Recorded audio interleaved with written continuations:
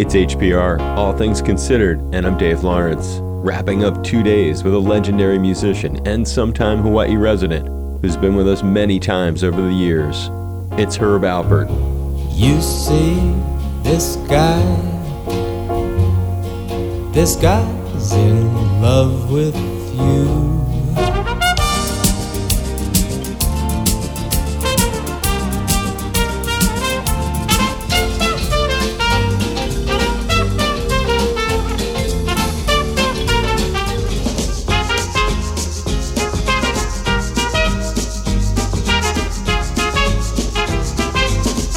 Find part 1 with Herb from yesterday at hawaiipublicradio.org/road stories. Herb's back with a new album, Sunny Side of the Street. Here's his new cover of Miriam Makeba's Pata Pata.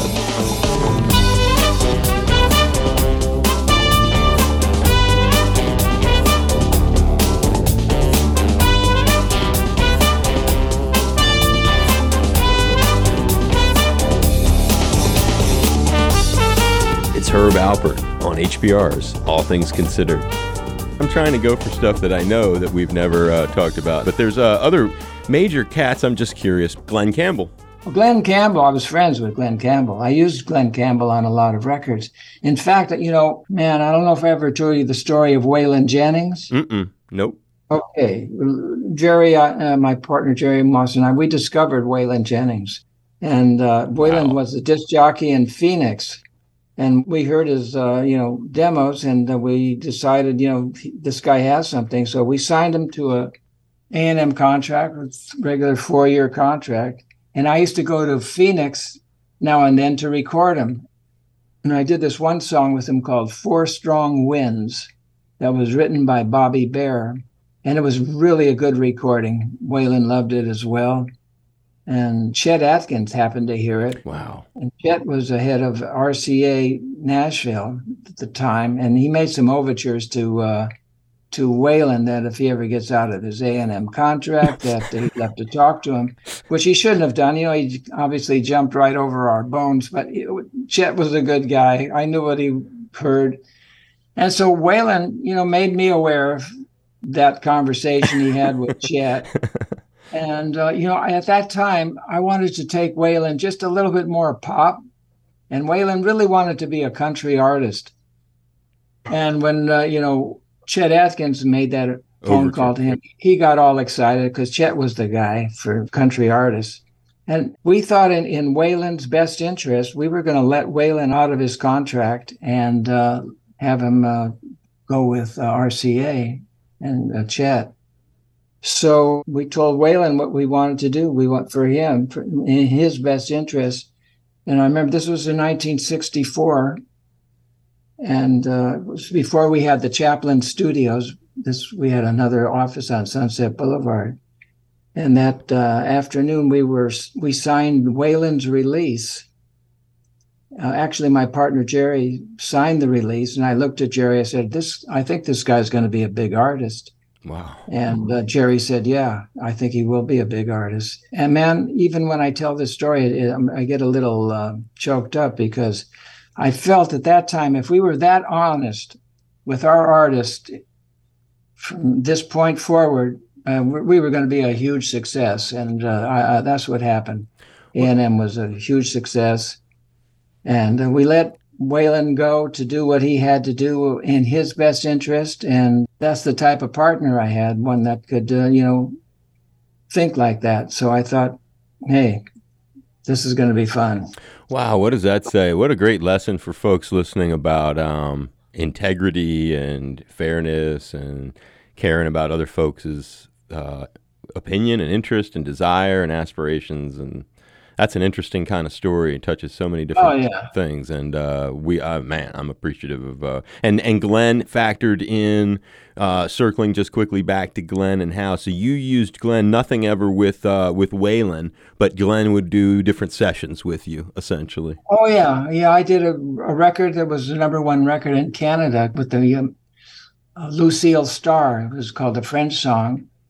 And a couple other things I did with this group, the Canadian Sweethearts, and Glen would be playing guitar, And Glenn didn't read music. You know, he was just instinctive. He was a fabulous musician. Incredible, huh? Really incredible, mind-boggling, incredible type of guy. Yep. And he could sing, man. Before he became popular with that TV show, he used to do demos for various writers here in Los Angeles. You know, if they wanted to do a demo that they thought Frank Sinatra might like, you know, he'd kind of sing like Frank Sinatra, or he's that type of style. He was great. I love the guy. Diversely talented cat in a lot of ways, and it kind of reminds me of like a James Brown, sort of able to do a lot of different kinds of things. But yeah, and he was a sweetheart, man. He was just a nice guy. You had him out to the compound there in Malibu ever? No, I met him at one of the restaurants out here, but no, we didn't. Never around the house. And before we wrap it up with you back to the record, The Sunny Side of the Street, do you don't happen to have your sax handy? Maybe do a little bit of that wonderful song that we're gonna use as like your wrap up, the Cooey Lee, I'll Remember You. Is that thing handy or no? Oh, I can go grab it. Hang on 1 second here. You're the King Bee. You know that I love that. Yeah. And what key do you want this in? I want it in the one that's easiest for you.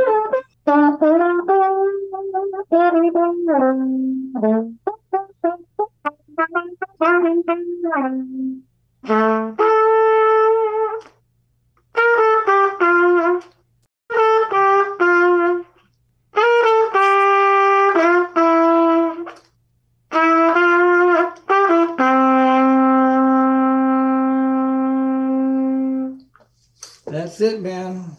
Yeah, that sounds nice. I've been doing that since I was 8 years old. Unbelievable. It's unbelievable. Yeah. What's your favorite thing to play? With my wife. Listen to you, of course.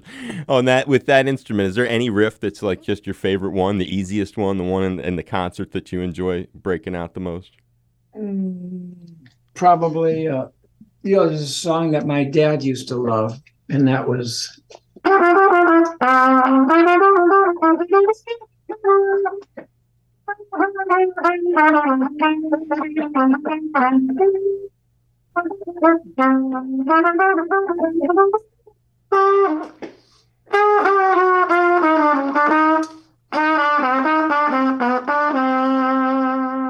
See, my dad was born in Kiev, a little town outside of Kiev. Fiddler on the Roof, Richmond. Yeah, so he loved that song, and so did my grandmother. That gives me chills to hear that. Yeah, well, that's huge. It gives me some chills to think, my dad was born in Kiev, and so much crazy stuff is happening in that part of the world right now.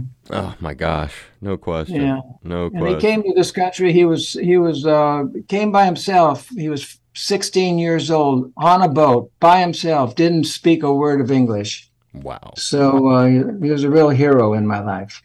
That's gigantic, man. That is.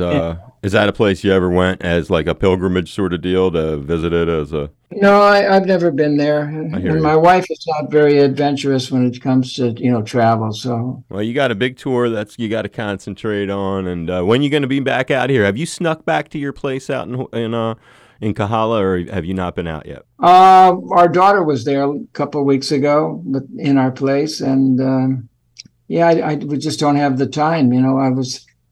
My wife is so concerned with what if, you don't want to spread this virus. And she knows that I'm in that age where you don't want to get sick. So did she buy you like those things the astronauts wear, like a space suit for the tour so that you're sort of insulated from everybody? My nephew, Randy, who wrote Rise, has that. He has a space suit. Too funny. But no, I don't go to that extreme.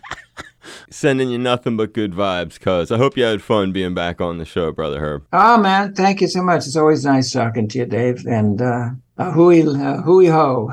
Right back at you. And if you're going to be out in town, let us know. I'd love to do an interview or whatever and throw lots of support your way. And what's your favorite tune from the record you want me to go out with? Well, because when you're in Hawaii there, I would go with I'll Remember You. We're going to do it. It's Herb Alpert and Sunny Side of the Street, new record. And Lots of love and great luck for you. And say hi to Lonnie. I hope the tour is a total success and that you're happy and healthy throughout. I'm a lucky guy, Dave. I know that, brother. I know that. Thanks. Okay, man. Take care. You too. Be safe. Aloha. Bye. Aloha.